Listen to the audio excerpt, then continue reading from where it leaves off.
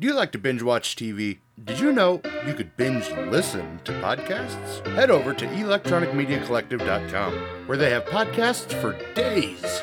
You like podcasts about wrestling? They have that. Do you like podcasts about TV and film? They have that. Do you like podcasts about horror?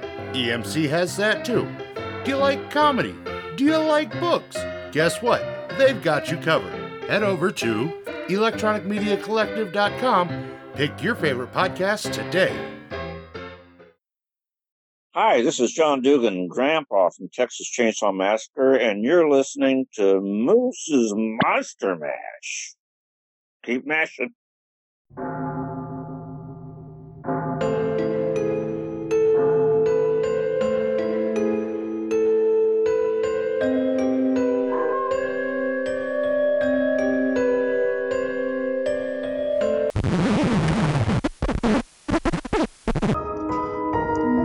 On the 6th day of Christmas, Moose brought to me.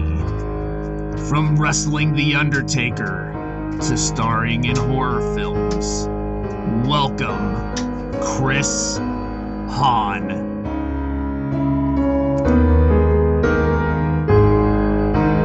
Welcome, Horror Hounds, to another installment of Moose's 13 Horrifying Days of Christmas.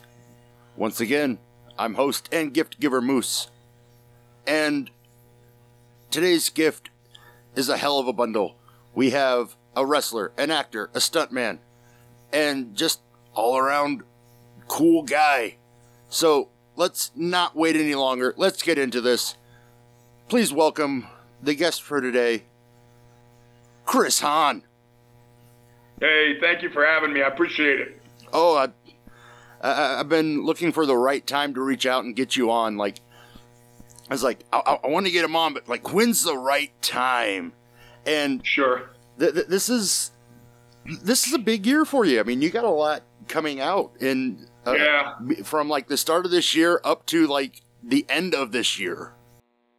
So I did some stunt driving on in the beginning of the year on Only Murders in the Building with Steve Martin, Martin Short, and Selena Gomez, which was kind of,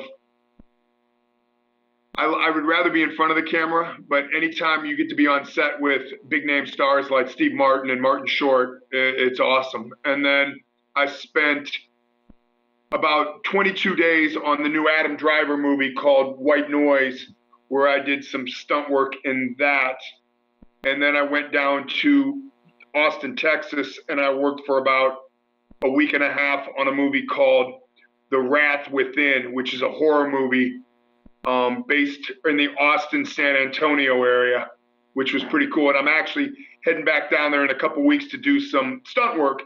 I'm the stunt coordinator on set, so we're going to do some fight scene stuff. So I dabble a little bit. Well, I was a former pro wrestler for about 28 years, and then I had a softball-sized brain tumor due to the wrestling. And I got out of the wrestling and I had the tumor removed. And then I started getting into stunt work because there's a buddy of mine by the name of Dave Hutchinson, who's a stuntman out in LA. And he told me, "You were already a stuntman. You did fight scenes for 28 years in front of live crowds." I worked with the WWF now, which is the WWE. I worked with WCW. I worked with ECW. I went down to Mexico and did some work. And I went into Canada and did some work. And so 28 years of just kicking the crap out of myself. And then I thought I was done and I got into stunt work. So now I'm doing an extra 8 years of just kicking the crap out of myself. But I enjoy every minute of it. I mean, you got to be a little demented to be a stuntman. You know, you catch on fire, you get thrown down a flight of stairs. But I've got to work with some of the most amazing people in the world, you know. Well, and on that note, I mean, your wrestling career, I was looking at some of your matches, and I want to ask, were you brought in as like a professional jobber, or is it just that just kind of happened? And I don't mean that with any disrespect. No, I understand where you're coming from. When I first started off, I wrestled at a place called the Monster Factory, and there was 3 locations of the Monster Factory. There was one in Baltimore, Maryland. There was one in Florida, and then there was one in Marion, Ohio. and I attended the one in Marion, Ohio, and I trained under a gentleman by the name of Charlie Fulton. Charlie Fulton his real name was Gary Fulton, but he used to wrestle in the NWA as Charlie Fulton, where the NWA ended up becoming WCW. Yeah. And I went from training, and then Charlie would send us up to a gentleman by the name of Tony Gurria. And Tony Gurria was independent talent search coordinator for the WWF. And we would go up there, and like I said, my first ever wrestling match was against the Road Warriors. And I took what they called the Doomsday device, which is the clothesline off the shoulders. And then my second match was against The Undertaker, where I took the Tombstone Pile Driver. Now, the reason that they liked me was because I know how to sell. And what I mean by selling is by facial expressions, by body movements. They just beat the crap out of me. So the job of a jobber is to make the superstars look that much better. So when they would throw me in the air, I'd go about a foot higher than most guys. Or when they would punch me, I could sell it really well, facial expressions. So basically what happened was I got a good rapport with the guys up in the New York, they used to call their office New York. And I worked for the WWF as what they call a glorified jobber. And I got to work against the big name guys like the Ric Flairs, the Hulk Hogans, you know? Oh, yeah.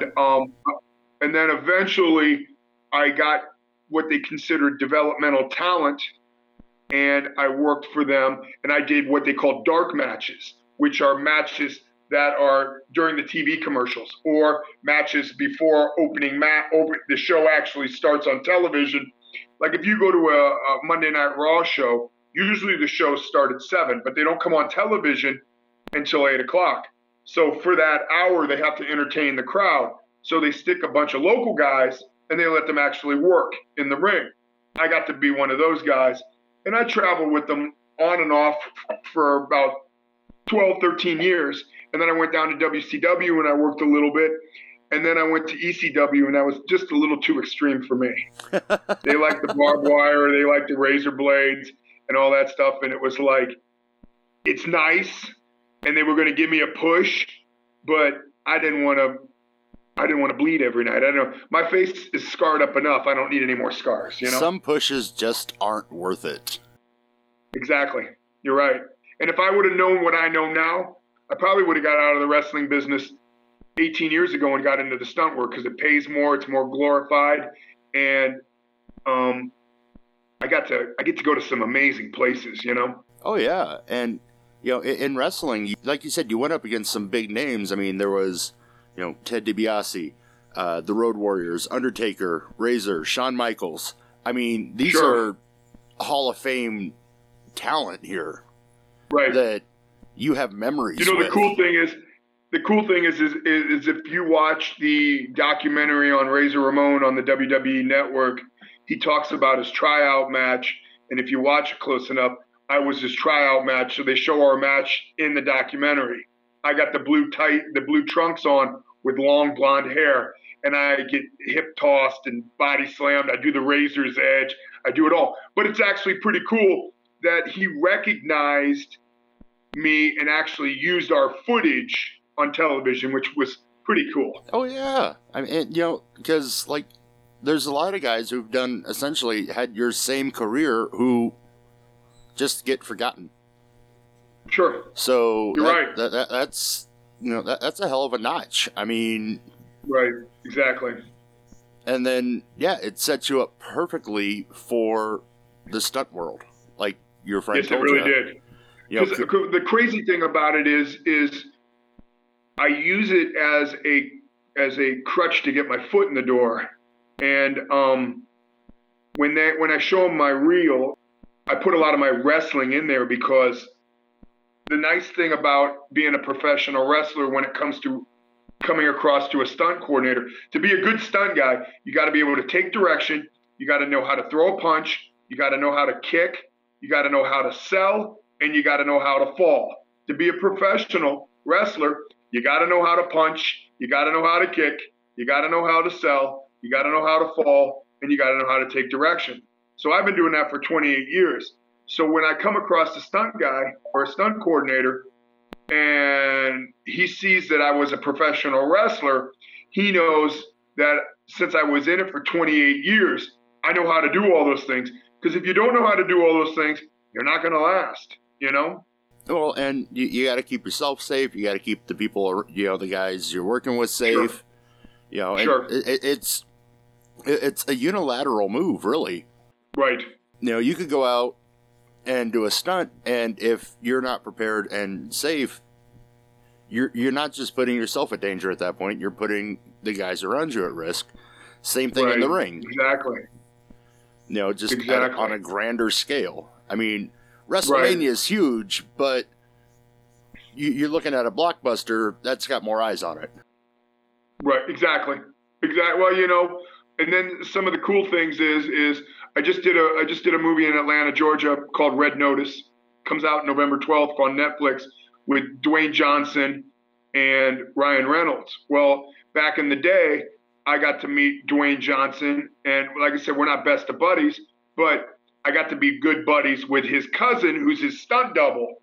And so it's a lot of networking. So whenever and his name's Tanawa Reed, and he's just an amazing individual. And if you see him, he looks exactly like The Rock. Oh, yeah. So he blends in really well. And whenever there's something that fits my breakdown, he does his darndest to get me on. And that's just because there's respect there, because he knows when I come on set, I'm going to give him 110%. So he knows that he can trust me. And so basically what he would rather do is work with people that he's worked with in the past that knows they can get the job done. So I have a good relationship with probably one of the best stunt guys in the world. So working the stunt circuit's kind of like working the indie circuit. You get over and you kind of, you get your name out there as a good worker, and you start getting those recommendations, and people know you, they can trust you. Right. But it's kind of like everything else. There's a gentleman that his name is J.J. Perry. J.J. Perry's probably one of the top stunt coordinators in the world. He does all the Fast and the Furious. He does all the Marvel comic stuff. He owns 8711 Stunts, kind of like the WWE of the stunt world. And then you got guys like Garrett Warren or Stunts Unlimited or Brand X Stunts. And they're all like independent wrestling promotions, but they use the same guys. Yeah. So what you try to do is you try to get in good with some of these guys. So they say, hey, I need a 260-pound ball-headed guy that knows how to throw a great right hand or can kick, or who can fall down a flight of stairs, or can do a little bit of stunt driving, or can catch on fire, or can swim, or do high falls, whatever, then they'll give me a call because they know I can do the job. And that means that their product is going to come out even better. Interesting. Now, I want to go back, like, way back. What kind of kid were you? Like, because that always interests me. Like, what kind of kid decides one day, I want to be a wrestler, and then eventually stuntman, actor? Like, what eventually led you down this now prominent career? I was an all-Ohio football player and a state championship basketball player, so I was athletic. But I was always the guy. I was always the guy that liked to talk trash and get under people's skin. And my dad always used to tease me, you need to be a professional wrestler. You've already got the talk down. You just need to work on throwing punches and kicks. And every Saturday night, 6:05, I'd make sure I was home to watch World Championship Wrestling or Georgia Championship Wrestling. And then every Monday night I used to watch Raw because I just was fascinated how big those guys were and how acrobatic they were and how it's kind of like a traveling circus of freaks. I mean, you'd have The Undertaker who would come in at 6'11" and just be enormous. And then you'd have a guy like Stone Cold Steve Austin who would come in at 6'2", 240 pounds. And then you'd have a guy like Rey Mysterio, who is 5'7", 165 pounds. And they all competed on the same level. Yeah. Now, one was big and powerful, but the other one was fast and could move. And the way that they just orchestrated everything to put on a 2-hour show just really fascinated me. It really did. It was amazing. So, were you into horror movies as a kid, or did that Yes, just... loved them. I loved them. I'm a real big Rob Zombie guy. I think Rob Zombie's stuff, when it comes to Devil's Rejects, to The Three from Hell, to A House of a Thousand Corpses, I know he's doing a new one. He's doing a remake of The Munsters, which I'm kind of excited to see what that's going to turn out. But I think, and my wife would probably smack me if I said this, but the Rob Zombie Halloweens are 3 times better than the John Carpenter ones. Well, just because there's more gore. I'm a guy that likes the gore. I mean, I want to see him stick the knife in the chest. I don't want to have to imagine it. You know what I'm saying? That's just me. well, and he doesn't just do gore for gore's sake. He, there's always a reason for it. Right. It's not like, I think the colloquial term is gore porn. It's not just exactly. gore for gore. There's a movie out there that I kind of like, but they went a little above and beyond, called The Terrifier. Yeah. And they hang that girl upside down naked, and then they slice her right down the middle. The special effects were pretty cool, don't get me wrong, but that was a little too much for me. Don't get me wrong, I like to see blood, but I don't want to see a naked girl hanging upside down being split right down the middle. I say it's definitely one of the most controversial scenes of the movie. Exactly. You either, and it's polarizing. You either really like it for what it is, that something that's never really been done before, or you just don't like it because it's just over the top. So, and there's not a whole lot of middle ground for that scene. And that's what I like about it. I thought Art the Clown was great. I thought that clown is really creepy. So I was in a movie called Clown Town, which is on Amazon Prime right now, and I played Machete. There was 3 clowns, and what we did, actually there was 4, and what we did was we lived in a junkyard and we terrorized the town, and each clown had a specialty, and I carried a machete, so I was called Machete Clown. There was a crowbar clown, there was a clown that carried a baseball bat, and then there was a female clown, and that was one of the toughest acting jobs that I did because I didn't have any dialogue. My story was basically told on facial expressions, where the pro wrestling came back to help me because none of the clowns spoke. Everything was based on body movements, slow and creepy, and just methodical, evil-looking stares and facial movements. Oh yeah, that's one of the cool things about like the new age clowns, I guess, as it is, because they like to do the silent clowns. And like you said, you really have to sell it with the face and the body movements and all that. So you're just like, wow, this is fun, It's kind of creepy because what I would is we shot it in winter, late fall, early winter. But my character, all I wore was bib overalls, no shirt underneath. So I was kind of like big and menacing, and I would pick up people and throw them over my shoulder and take them back into the junkyard. And it was a little kind of disturbing in the sense because it left a lot to the imagination of what they actually did to the people in the junkyard. Sometimes that's good, sometimes that's bad. Me, I'm more of a visual person. But I know there's a lot of people that would rather use their imagination to say, hey, I wonder what happened, rather than actually see what happened, Oh, yeah. Another one you were in that got a lot of eyes on it was the recent Wrong Turn. What was that like? Yeah, that was pretty cool because the stunt coordinator, TJ White, who's a good friend of mine, my character, did I get a lot of screen time? No. But I was the character that actually, if you watch the movie, gets clubbed in the back of the head and takes a face plant, and then the one kid ends up just crushing my skull. But the whole movie revolves around my death. So even though I'm not seen, these kids would get put on trial because of the killing of me. And so I'm brought up a lot in the movie, but I'm only seen in that maybe 7 to 10 minute scene.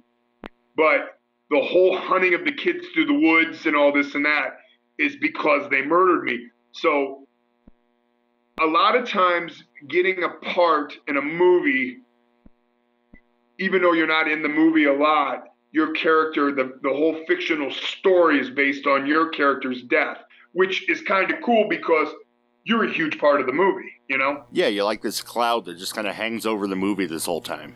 Exactly. But it was fun to shoot. We shot it in Southern Ohio around the Hocking Hills area. And it was pretty cool because they built a whole Appalachian town. And like I said, I was on set there for about a week and a half. And it was actually, it's one of my favorite movies to watch because I'm not going to ruin it, but there's a huge twist at the end. And it kind of throws you for a loop. Oh, yeah. You also did Funhouse Massacre, so another, like, carnival-y movie. Right. Right. And I get to work with a gentleman by the name of Mars Crane who actually peels my face off and then wears it as a mask as he goes around and butchers everybody up, which was kind of cool because same thing with The Wrong Turn is, even though it's not in the movie, he's wearing my face. So I'm basically in the movie, but just on a different body. Right. You know, it's like, you know, you get to be in the movie, but you can sit back and just watch it at this point. Exactly. But no, Funhouse Massacre, I think it's on Amazon and I think it's on Netflix. I know I saw it on Amazon. Mm. You have at least 2 coming out before this year's up, and that's... Right. That is The Red Notice, which is with Dwayne Johnson, Ryan Reynolds, which is kind of a prison break buddy movie. And then there is The Escape from Death Block 13, where I play. And see, the crazy thing is in 2012, which is the first movie I did a movie called Axe Giant, The Wrath of Paul Bunyan, which was a sci-fi original. And I got to actually play the monster that lived in the woods. And it was based on the Paul Bunyan fictional character with Blue the ox. Yeah. And but it's got a twist on it where he is a deformed degenerate that has a growth issue that is 15 foot tall and lives in the woods. And basically what happens is they kill the blue ox and he goes on a rage of a killing spree. But it's actually kind of fun. The only bad thing was we shot that in the middle of the summer, and I had to wear a latex glue-town prosthetic suit, which was hotter than snot. But the cool thing about it is the gentleman who directed that, his name is Garrick Jones, who's kind of like my mentor. He's a really good guy. He just directed and written and executive producer for Escape from Death Block 13. So in his movie, Escape from Death Block 13, my name is Bunyan. So it's kind of an homage to the Axe Giant movie where my name was Bunyan in that one too. So it's pretty cool, really. Oh, yeah. Well, and there's another one. It's Midnight Massacre. It hasn't been out. It hasn't come out yet. I say it stopped production and it needed more funding, and that's the last I've heard of it. So I don't know what's going on with Midnight Massacre. I wanted to talk to you about it because, like, I was looking at, you know, what they have for the cast, and right, it looks phenomenal. I mean, yeah, you know, I would definitely watch it. The guy Travis Bowman, who's the director and the executive producer on that, he brought in Corey Feldman's wife at the time, and brought in some of the professional wrestlers, and you know it was fun. I spent about 4 or 5 days on the set, and but then again it just lost interest, it lost funding, and I haven't heard anything about it, so I don't know what's going on with that. That sucks because, like, you know, just reading the premise, it looks like it would be a, you know, really fun outing, and like you said, I mean, it's got like Greg Valentine and Jim Dugan and the Honky Tonk Man. I mean, these are all guys that, you know, everyone grew up with, and seeing them in a horror movie. Right, exactly. You know, that's just icing on the cake. Yeah, exactly. And then there's a horror movie that I did with Danielle Harris down in Florida called Inoperable. I play the crazy deranged orderly in the mental hospital that, again, really had no speaking lines. What I would do is drag them down the hallways into the surgical room where they tie them up and perform some horrific surgery on them and stuff like that. But the story was basically there was a hurricane coming through and it was a time warp. So the hospital was in present time was a normal hospital, but 20 years ago, it was an insane asylum. So being in that time warp, Danielle Harris would go from the regular hospital back into the insane asylum, back into the regular hospital. So in the regular hospital, I was a nice orderly with a smile on my face, wheeling an old woman down the hallway. And then she would pass out, go into the insane asylum. And here I am throwing pillowcases over people's heads and dragging them down the hallway to be butchered up. So, and it was a fun because it was Danielle Harris, Katie Keene, Jeff Denton, a lot of the people that were in Clown Town, and some of them were in Axe Giant, The Wrath of Paul Bunyan. So I got to work with them before. And it's always nice to work with other actors that you've worked with before because you have a good camaraderie with them, you know? Oh, yeah. What was your experience on Extremely Wicked, Shockingly Evil, and Vile like? You know, that was working with Zac Efron, who's probably one of the nicest guys I've ever met on set.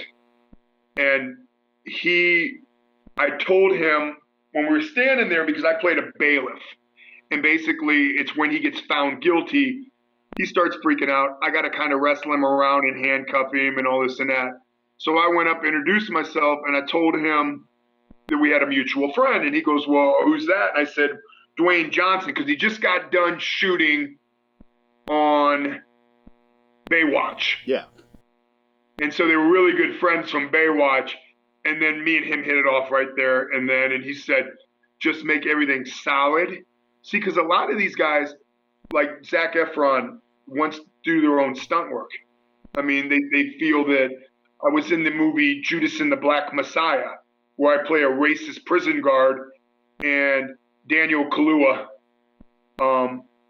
makes a racial comment or makes a comment, and then the warden sends me and another guard in there to beat him up. Well, he wants to be the guy that gets beat up because he wants to sell it because it's his character. So he tells the stunt double to take a time off. He's going to take this. And what a nice guy. And we beat the snot out of him, you know. But we had foam clubs, so it really didn't hurt him, but he sold it so good and made it look so good. Same thing with Miles Ahead, the Miles Davis story. I got to work with Ewan McGregor. And basically the scene I have in there is I'm dating his ex-wife. He owes her alimony. He's leaned over talking to her in the car. I come up from behind him. I sucker punch him when he turns around, and then I take all the money out of his pocket, throw it, give it to her, and then I take off in the car. But like I told Ewan McGregor, I said, I'm going to throw a punch. And when I throw a punch, I throw a punch. Based on where the camera is, if you walk into it, I could break your jaw. So make sure that you come only so close. And we rehearsed it a couple times. And he did it great because he stepped in one step, probably 3 inches from his chin, but they shot it over my right shoulder, which you couldn't see the space. And then he just hit the deck. And it sold so good. Don Cheadle directed it, and afterwards, I got to hang out a little bit with Don Cheadle and Ewan McGregor because they really liked what I did. And that was kind of surreal because these two guys are A-list actors, you know? Yeah, I mean, you got Obi-Wan Kenobi and War Machine. Exactly. Exactly. But I got to work on Criminal Activities where I played John Travolta's bodyguard. So for a week, I got to hang out on set. Everywhere John Travolta went, I stood behind him. Now, did I have any dialogue? No. Basically, my character was just the presence. But in downtime, I got to chat with him like crazy, and I got to learn a lot. And like he told me, he said, you know, Chris, he goes, you've been a professional wrestler for 28 years. You've done all your free work. He goes, you don't do any extra work. Don't do any of that stuff. Make sure you get paid. He goes, you put a lot of time into your pro wrestling world. He goes, now it's your time to feed off of that pro wrestling work, which was great. It was great advice from him, and what a nice guy, you know? Well, it all boils down to know your worth. Yeah, You know, exactly. At this point, you paid your dues, you had a medical issue, and you got that taken care of, and now Right. you're, basically living out your second chance. Make the most of it. Sure, you're right, exactly. And you know what? The brain tumor was probably one of the best things that ever happened to me, because I used to be a cocky SOB. And when I had the brain tumor and knew that once surgery was over, I may be a vegetable, I may be blind, it kind of humbles you. You and might it kind not of wake up. puts life in perspective. Yeah. It's definitely one of those moments where you're like, all right, it's time to reevaluate everything and, Right. what's really important. Right, exactly. And like I said, now my new stunt is I got married 3 weeks ago, and I got to watch my P's and Q's because I might catch a right hook from my wife, and I don't know how well I'm going to sell that. The greatest stunt of all. Exactly, the greatest stunt of all. But no, I've been. You know what? When it boils right down to everything, I'm blessed. I really am, because I've got to live a life that not everybody gets to live. I get to go on set. I get to hang out with some big name people. I make a decent living, and it's just in my small town, I'm kind of like considered a cult celebrity, which is kind of cool. And it's also kind of humbling, because sometimes it gets really annoying, but I sit there and say, hey, if it's not for these people supporting me, I wouldn't get to be where I'm at, so I just grin and bear it. With everyone you've worked with, what would you say is your greatest memory or your funniest story? Greatest memory is probably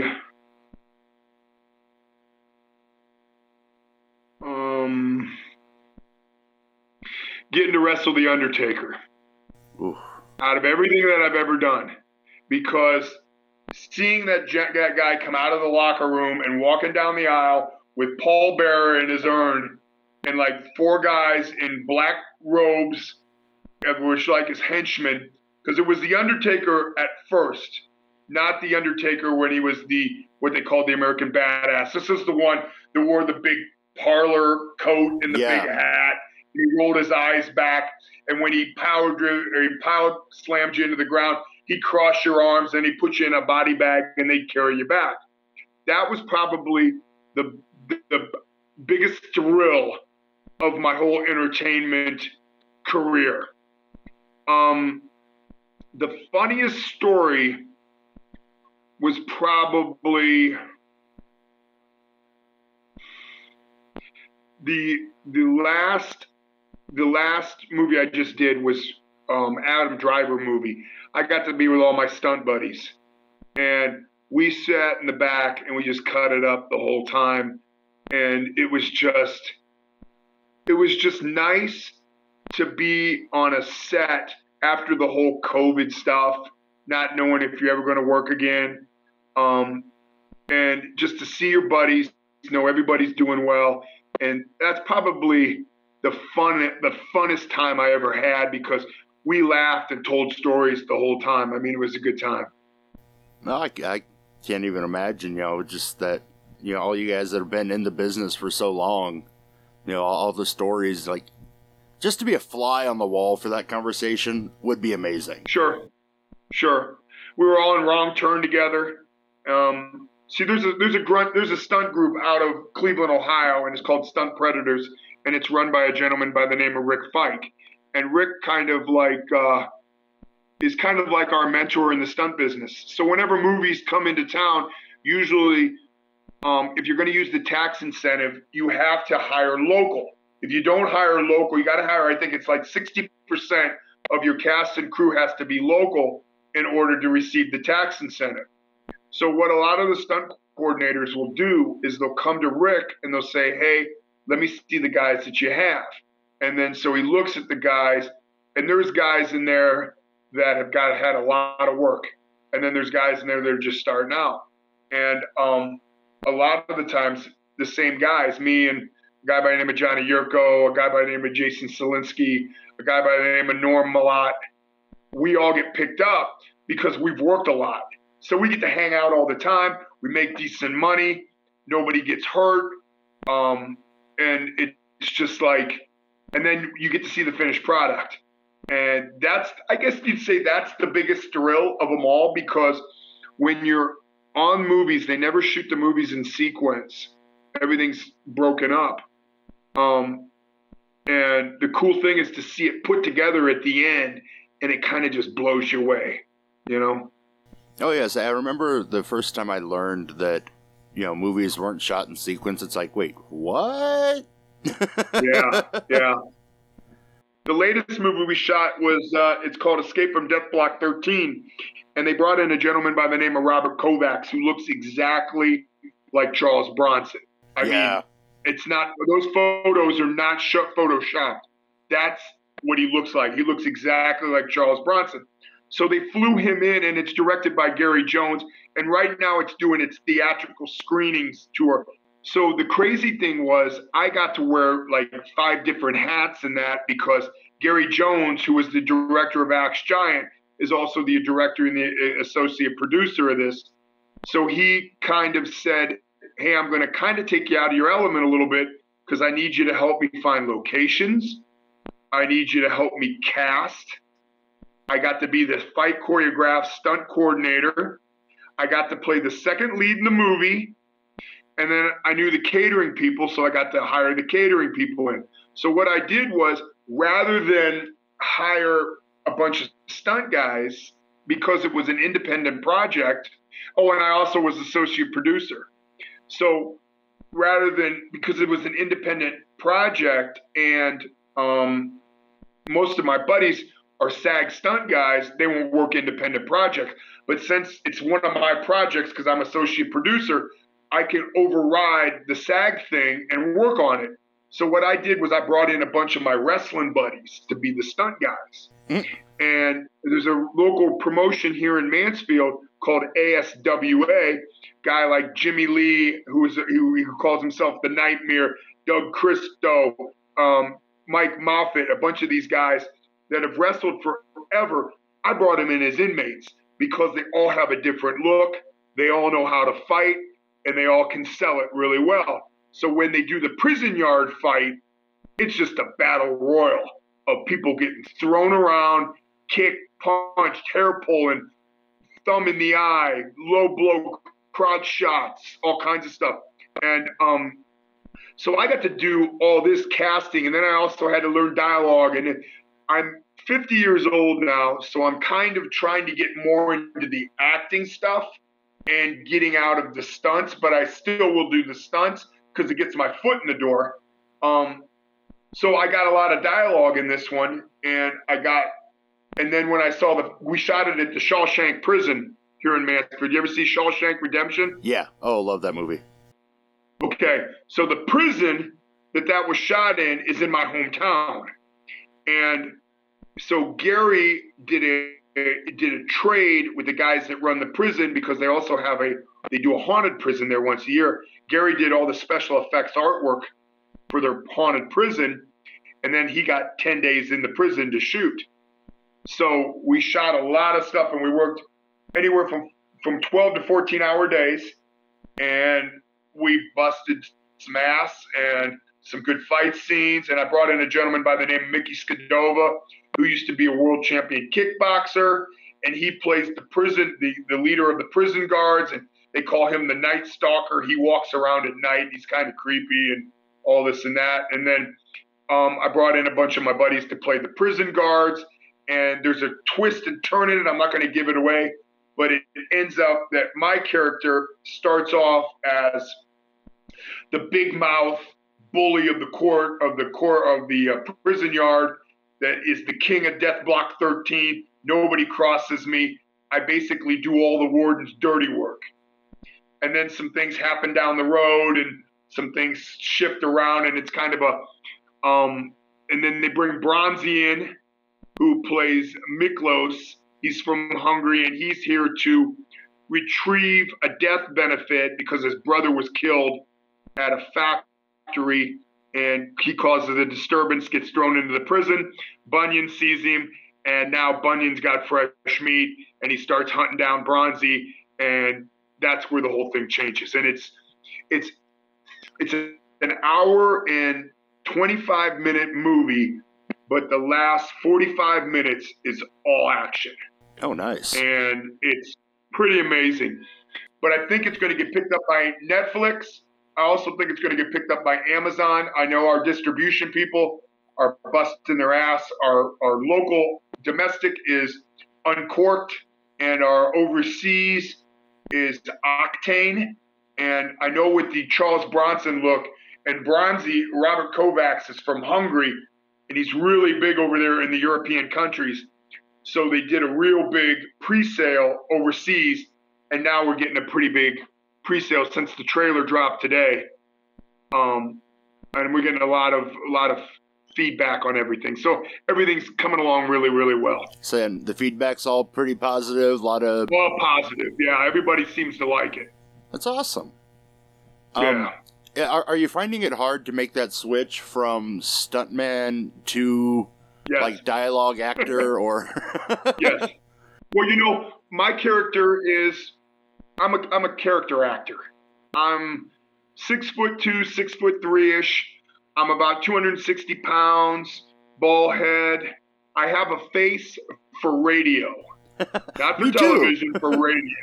But so my character is prison guard, prison inmate, thug, bouncer, bodyguard, stuff like that. They used to call me Brad Pitt's stunt double, Armpit. But no, that's a joke. I use that joke all the time. But I'm finding it because I am not the smartest or the sharpest knife in the drawer. So it takes me a little long to learn the dialogue.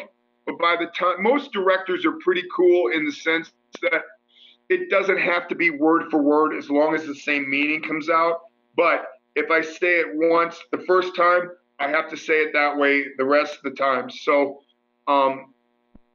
my dialogue is more or less smart-assy kind of stuff, nursery rhyme-ish kind of stuff. I'll play a police officer, and 9 times out of 10, if I play a police officer, I've got that white supremacist look, so I play a racist police officer. But, I tell people, you got to get over it because it's acting. Yeah. I'm the nicest guy in the world, and I'll do anything for anybody. But when you see me on TV and I'm kicking a guy in the mouth, it's acting. I don't mean anything by it. It's all a character that I play, Oh, yeah. Some people understand that, some people don't. Yeah, it's such a weird disconnect that, like, right. we've gotten to the point where we can't disassociate the characters from the actors. Right. I got my agent, I got a manager, and I got a manager by the name of Peter Yankee in New Mexico who submits me for everything. I just got submitted for the new MacGruber, and he submitted me for Young Rock to play George the Animal Steel, and then they also liked me for Stone Cold Steve Austin in the Young Rock, which is the NBC TV show about Dwayne Johnson. Oh, I could totally see you playing George Steele. It was great because I'll have to send you my audition because it was pretty wild. And my agent goes to me, he goes, I hate to say this because it doesn't sound right, but he goes, you play a heck of a mentally retarded guy. And I'm like, well, I don't know if that's a compliment or not. But, and then I got a manager out of, he lives in Austin, Texas. His name's Carlos Samulio. And he bends over backwards for me. He's a really good guy, and we became really good friends. But he leads me in the right direction a lot. A lot of times I get a little too big for my britches, and he'll bring me back down to earth. So that's what I need. I need a support team and a crew of people that I surround myself with. I got my mom. My mom's a huge supporter. My wife is my number one fan. She's the best. And her name's Beth DeBellis. Well, Beth Hahn now. And Carlos, who's my manager. And then I got a gentleman by the name of Peter Yankee. And then I got a local agent here in town by the name of Joanna, and she works with PCG Talent. And she gets me all my Ohio auditions, which I stay pretty busy in Ohio. And then I just signed with a new agency in Michigan called the I Group. And they go into Chicago. And my goal is I'd like to get on Chicago PD. I love that. I like the NYPD, SUV, all that stuff like that. I love all that stuff. Oh, yeah. And, I could play the drug dealer thug or whatever. But to get kicked around by Stabler or somebody like that would be pretty cool. Oh, yeah. So now that you're switching into like more of an acting role, if you could pick like a horror franchise or like just any like major franchise, what would your dream project be to join? Have you ever seen the movie? Yeah, I know you have. Machete? Yeah. Not Machete, Hatchet. I'm sorry, Hatchet. Oh God, yeah. Kane Hodder plays Hatchet. Yeah. Love those. I love those. I love the Halloweens. I love the Friday the 13th. I'm a creature feature guy. I like the monsters, the creatures that come out of the dark. There's some of the horror movies that are. I'm not real big into the witches, and I'm not real big into the ghosts and stuff. Though I do like the Conjurings, and those kind of movies are pretty good.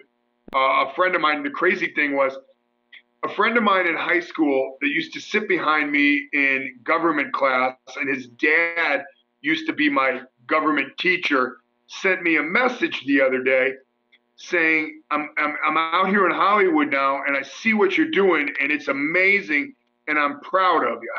And his name is David Leslie Johnson. And so I wrote him back and I said, hey, that's great. I said, what are you doing out in LA? He goes, well, I'm a screenwriter. And I'm like, really? I said, what have you written? He's written all the Conjurings. Oh, jeez.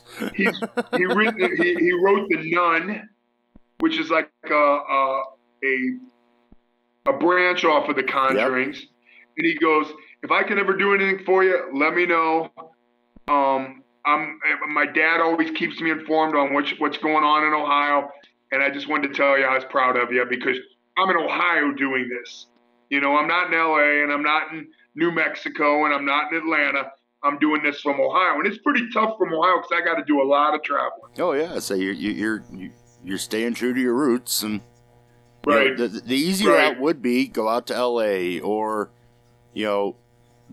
go to one of the more popular like acting cities, but sure. The crazy thing was a buddy of mine told me once, he goes, you've got a specific look.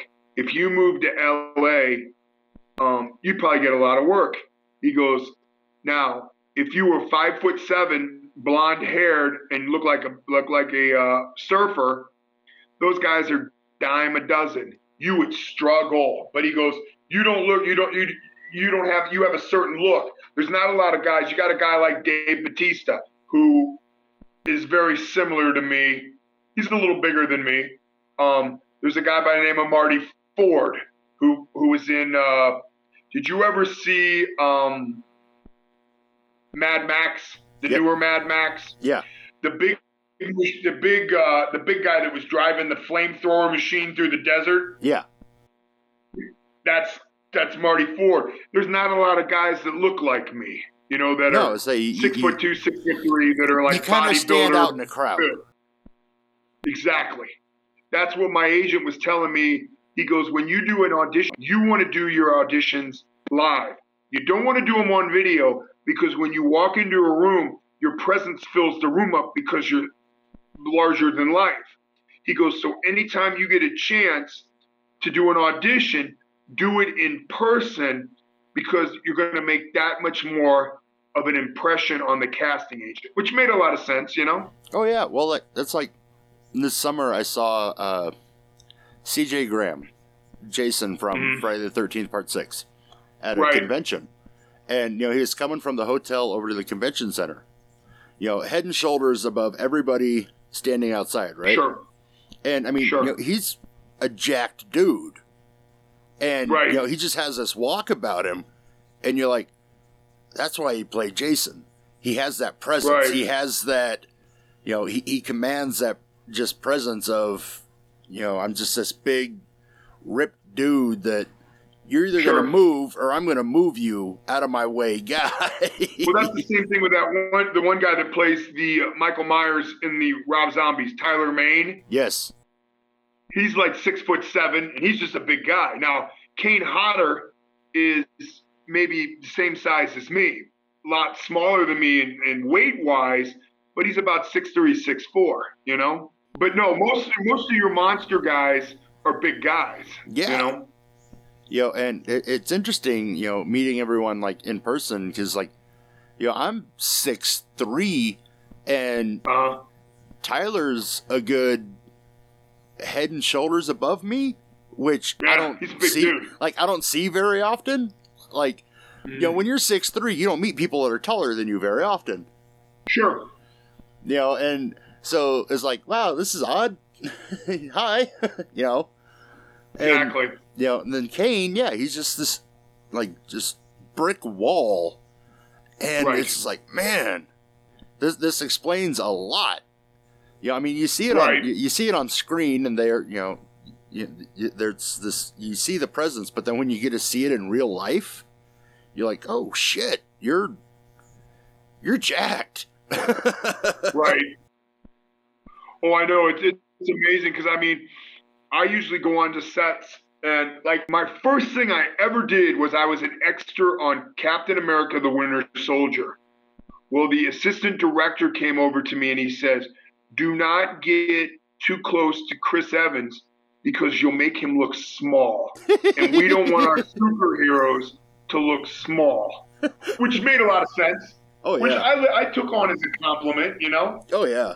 So, before we wrap this up, where can my listeners keep up to date with all your upcoming projects and kind of follow you on social medias and stuff? Sure. JP Hahn is my Facebook page, and feel free to friend request me. I have no problem. Then I have Chris G. Hahn, actor with stuntability, is my fan page on Facebook. And then on Instagram, it's CH Stuntman is my Instagram page. And then I'd like to give a shout out to my agency in New Mexico, which is Fargun Mayer, which is owned by Peter Yankee, who does an amazing job for me. My manager, his name is Carlos Samunleo, who is a big influence in my career. PCG Talent, Joanne, who's my Ohio agency. And then there's a gentleman by the name of Rob, who is my agent up in Michigan with the I Group. So they all like kind of take care of me, and they get me plenty of auditions and stuff like that. I'd like to thank my wife, Beth Ann Hahn, for being so supportive, because she supports me in everything I do. And then I also like to thank my mother, because my mother she supports me just like my wife, but her name's Mary Ann Carey. So, and I got, like I said, Gary Jones, who's a buddy of mine, Phil Garrett. These guys are kind of like my mentors.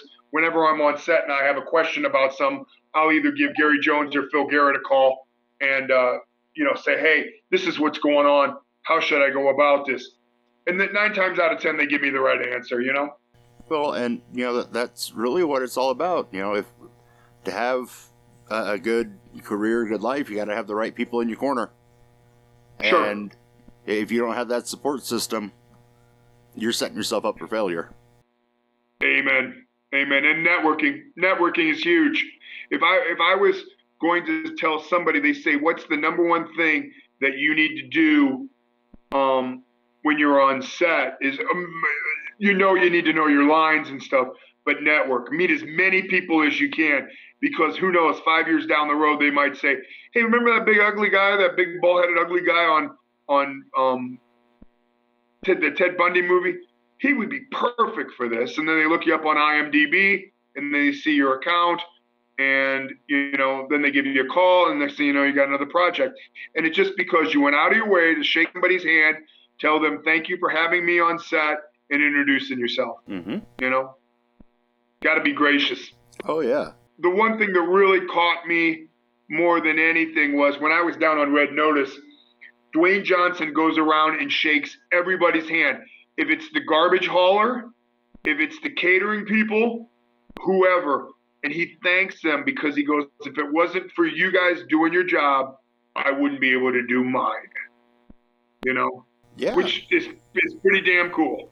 Now, I say it, it takes a whole village to put on a production. So sure it does. And listeners, I'll make sure the links to all of his social media accounts are in the episode description. You can find me and other great podcasters over at electronicmediacollective.com or on Twitter at Moose Media Inc. Chris, this has been an absolute blast. Thank you very much, Paul. I appreciate you having me on. Anytime you want to have me on, feel free to give me a holler. And listeners, make sure you look out for Escape from Death Block 13 and Red Notice. The Wrath Within will probably be out in the beginning of next year. And be sure to tune in tomorrow for another episode of Moose's 13 Horrifying Days of Christmas. And until then, mash on. Thank you very much.